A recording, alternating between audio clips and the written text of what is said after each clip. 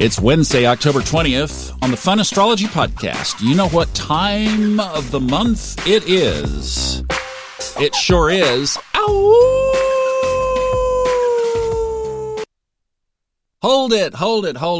Stop the coyote. It is the full moon.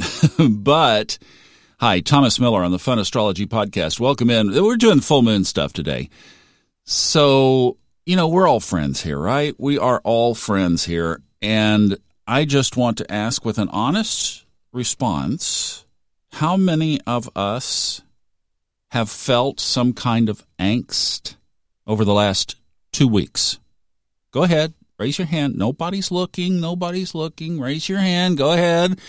I've got mine up in the booth.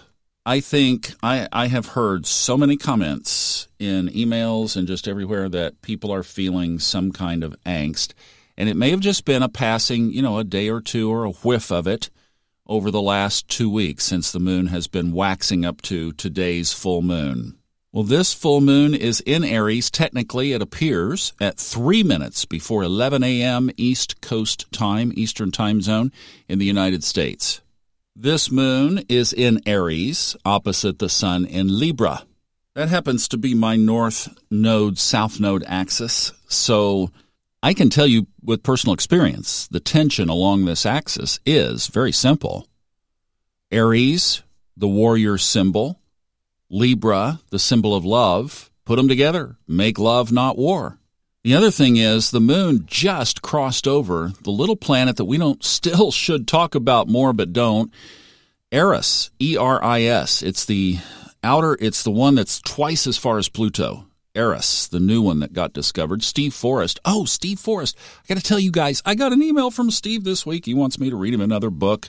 Yay. I'm so excited. It's a new book coming out, and it's a collection of essays that he wrote over the summer while he was with his wife in New Orleans. She is an artist, and he accompanied her to a trip that she does to New Orleans around art and found himself in a noisy little place that she rents in a certain part of town. I don't know the whole details of it, but couldn't do his normal recordings and everything. So he was like, well, I got to do something. What am I going to do?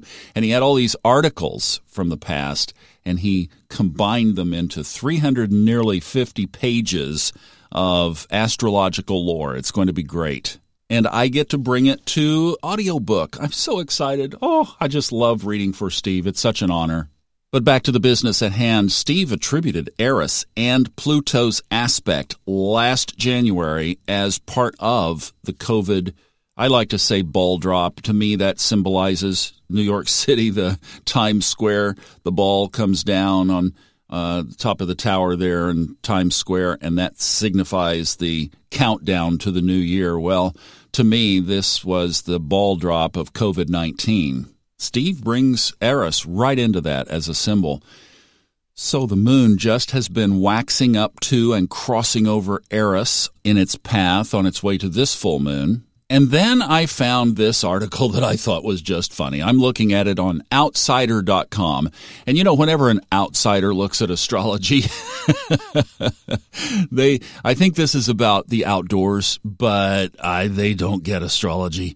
They really don't. It's kind of funny when you see non-astrologers trying to understand astrology or explain it away, this kind of thing. But they were saying, here's kind of what this thing says. Been feeling a little odd lately. Well, that's okay. Blame the hunter's moon for that. Scientists say that it's normal, and you are not going crazy. The hunter's moon, that's this one that we're having, takes place in the sign of Aries. And in this case, it says it's set to take place on October 20th. The hunter's moon is named after the time period where Native Americans began gathering meats for the long winters ahead. And then skipping ahead a little bit in the article here where it says, now people are saying that the hunter's moon can affect your mental health and your physical health on top of that. And on top of that is all the other typical full moon things that we enjoy. Oh, and then the article goes on. The title of it, if you'd like to look it up, is The Hunter's Moon Can Cause Bizarre Physical Symptoms, Experts Say. Well, around here, we just know it's full moon season, and we just follow the moon around. So one more couple of days period of the moon in Aries is not that big of a deal. And by the way, it moves out of Aries this afternoon. If you're following this from East Coast or Eastern time zone, 3 minutes before 4 p.m., the moon moves from Aries into Taurus.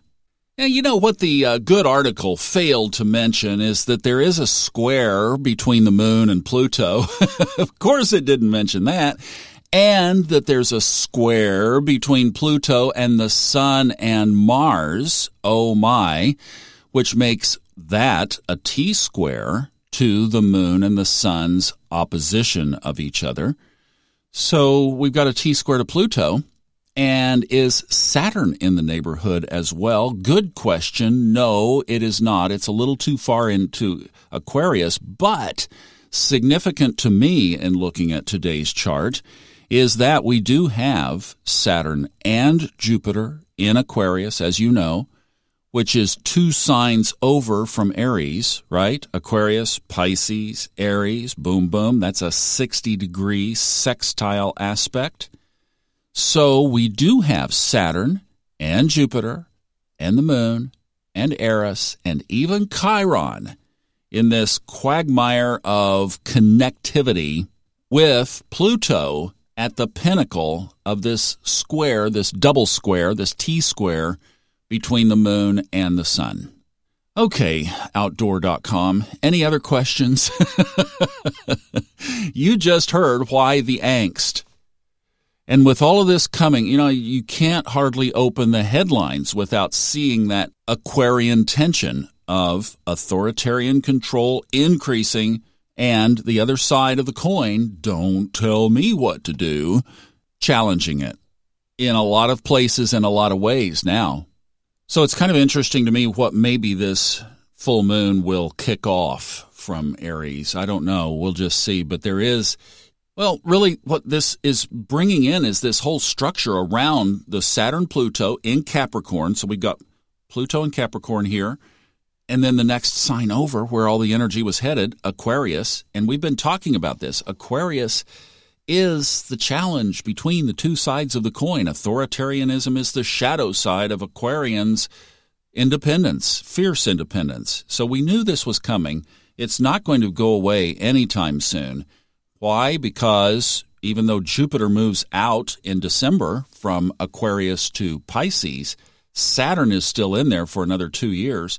And then when Saturn dances out, Pluto dances in and for 20 years. So, this is, get used to it is basically kind of the thing. And it will work its way out in all kinds of skirmishes in different ways.